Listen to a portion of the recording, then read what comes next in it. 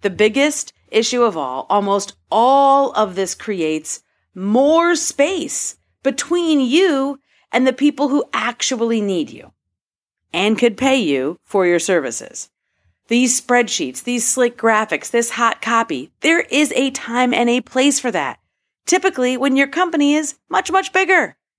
But it's not the place to start. It's not the place to begin. It's not the place you make your next sale or your first 10 sales or honestly, even your first 100 sales. Because what's missing is the connection. Welcome back to the Selling for Yourself podcast. I'm your host, Renee Rebar, TEDx speaker, author, sales coach. I have trained thousands of people to make millions of dollars, and I'm going to break it down step by step for you right here. This podcast is specifically designed to help women-owned seed startups with that initial lift to get their business, their offers, their profit margins off the ground and running toward their goals. If you've ever thought you would make the sale but didn't, we're going to have some fun. So the bottom line is this: when you tune in, you're getting current trends in real time on how to exactly make meaningful sales activities in just 10 minutes a day, even if sales isn't your thing. Hello. I am so excited to share this with you. You may have noticed if you're following me at all on social media, and if you're not, come on, follow along. It's a fun time. I have been at 3 live events in the past 3 months. I am an extrovert, and I am so excited to be back in person with the people. So there is a problem though. I noticed a pattern. I keep hearing the same thing over and over. Renee, ad spend is increasing and I can't find the same amount of customers I used to. And all I can see is literally potential customers everywhere. Nearly every entrepreneur that I meet at these events is doing so much. They're mapping out complex funnels. They have templates. They've bought project boards. It's too easy to spend months and months and thousands of dollars waiting for that funnel to strike gold for you. They're also trying to drum up conversations in other people's groups. That's like me hosting a party and then you coming over and secretly telling people to go to your house a couple doors down. That's not cool, right? So there's a critical piece to etiquette and truly effectiveness when it comes into going into other people's communities, virtual or in person. So do not miss this equation. And it is do not poach at the place. You can meet them at the place, but then find them elsewhere. You can look them up. If I meet Jane Doe at your Facebook community or at your house party, I can meet her there, talk to her there, connect with her there. Thank you for the connection. And then I can go look up Jane on LinkedIn, on Twitter, Google her, put her name into YouTube. You might find some fun stuff. Everybody has some kind of weird YouTube skeleton in the closet from like 2008, I promise. It's funny. I'm laughing because I have pictures in my head now about what I just shared with you.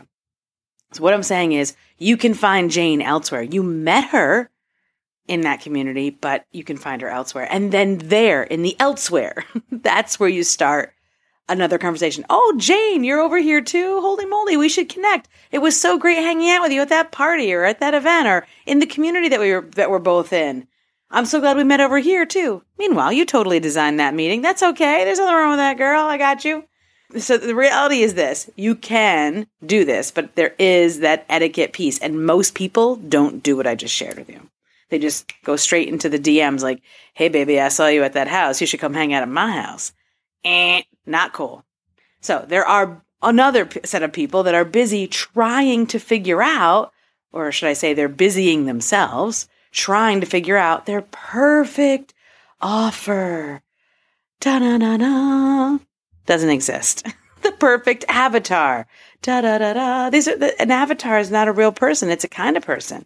But they are missing something huge, and it's right in front of them. Because here it is. The biggest issue of all, almost all of this creates more space between you and the people who actually need you and could pay you for your services.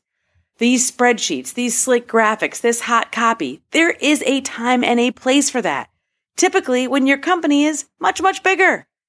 But it's not the place to start. It's not the place to begin. It's not the place you make your next sale or your first 10 sales or honestly, even your first 100 sales. Because what's missing is the connection.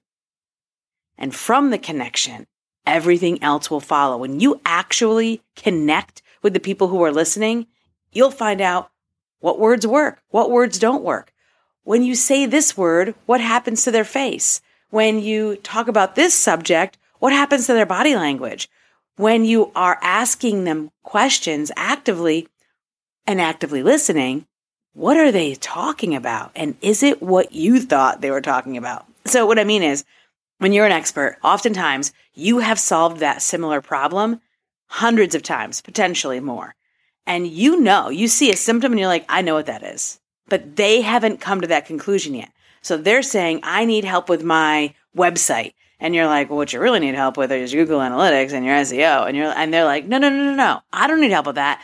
I just need help with my website. And you're like, but no, it's actually because I'm an expert news, expert words, right? Like because I'm an expert and then you lose them because like you're talking expert, and all they're hearing is wah, wah, wah, wah, wah, wah.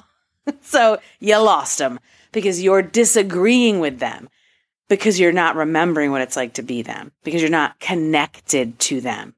So by asking questions and actively listening, you should keep listening to this. If you agree that meeting someone in person or connecting with them online and actually actively asking questions and actively listening builds your know, like, and trust factor, but you aren't ready to rush out to a convention center quite yet, keep listening, especially if you are a coach, a consultant, or a service provider.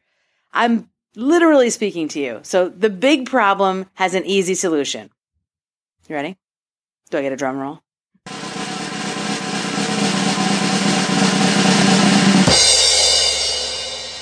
The phone. What, Renee, the phone? What? Yep, the phone. But wait up. I see you running. You're pressing the escape button. You're like, screw this woman. I'm not listening to her anymore. But for that reason right there, you might need to hear this. So tough love time, ladies. Tough love. Fact, getting on the phone with at least 3, 4, or 5 people on a regular cadence. I don't care if it's a month, a week, a quarter. You make the commitment that you're going to speak to 3 or 4 or 5 people and simply just talk to them. This is not a sales call. This is primary market research in the most plain marketing terms. But what is it really? It's truly you connecting with people that you met in that Facebook group, that you met at that Chamber of Commerce meeting, that you met at that B&I group, that you met 2 years ago and you realized you haven't talked in a while and you actually remember liking that person because you're looking through your contacts like I'm recommending that you do. Because there's gold in them thar hills. There are literally potential customers everywhere. So since the day I brought this side of my business to the online space, I would ask myself, why aren't people just talking to more people? Why are we trying to create the perfect post with the perfect graphic and the perfect sales page to some cartoon character avatar that we've made up in our mind? Why don't we just talk to the actual person and just ask her a couple questions? I mean, isn't that faster? So I thought, well, maybe that's just not how it's done on the internet. Maybe the internet's different. You know, all those other businesses that I helped grow and scale to millions of dollars, maybe times have changed. But then one day I was listening to a podcast by tip of the hat, Mr. Pat Flynn, and he said that he makes it a regular practice to get on the phone with at least 10 of his email subscribers every single month. And I about fell on the floor, fell to my knees. Praise God. Oh my goodness. I'm not crazy. I love it. Pat freaking Flynn, man. If it's good enough for him, it's good enough for me, and it should be good enough for you. And it was at that moment I knew I wasn't crazy. Because you know what I mean? We all need someone to validate our ideas, even when we know in our heart we are right. So let's talk about this phone call for a second. No. I can see you rolling your eyes through the microphone. Hear me out. These are not long, hour-long deep dive sessions. These are short 10-minute chats. And I'm talking 10-minute phone call. You can use Facebook Messenger audio. It's free and brilliant for worldwide calls or WhatsApp. I mean, there's 1,000 ways to do it without actually having to use your phone, where you genuinely want to know the person, ask them questions, and begin to develop a connection. You don't have to have a video call. This is audio. This is regular conversation over a telephone like you did with your grandma when you were a kid, right? Just asking questions. Where are you at? How are you doing? Why do you subscribe to my podcast? Why do you subscribe to my email list? Tell me more. I want to hear it. Now, yes, I know there's all these beautiful tools where, like they can speak into my website, Renee. It's not the same, I'm telling you. Oh, they can message me anytime. I have a little pop-up on my website. It's not the same, I'm telling you. So I implore you, and people still, they're like, you still get on the phone with people? Yeah. What do you mean? I still get on the phone. Am I still in business? Do I still care? Do I still want to know the truth? Or do I want to write copy to some magical avatar that doesn't actually exist? No, I want to speak to Jane. I want to speak to Janice. I want to speak to Louise, and I want to actually hear their story. I want to hear what they are saying is their problem. And then I am going to go back to my keyboard and speak to them directly as my muse. Because behind every Jane, Janice, and Louise, there are another 100 people or 100,000 people that feel the same way, but now you know. Now you're not guessing. And Jane, Janice, and Louise are your now new best friends because they are your muse. They are your muse for those videos and those reels and the content that you're creating and the sales pages that you're writing and the posts that you're creating. They are your new muse, and you don't have to guess anymore. This is the one thing people ask me all the time, Renee, I don't know what to say. And my first response is, well, who have you asked? Who are you talking to? Are you speaking at least to some of the people who might have the problem that you know how to solve? And then actively listening to what they're saying? People love to talk. I mean, podcast, hello, right? So here's a fact. Developing long-term relationships with your audience benefits everyone.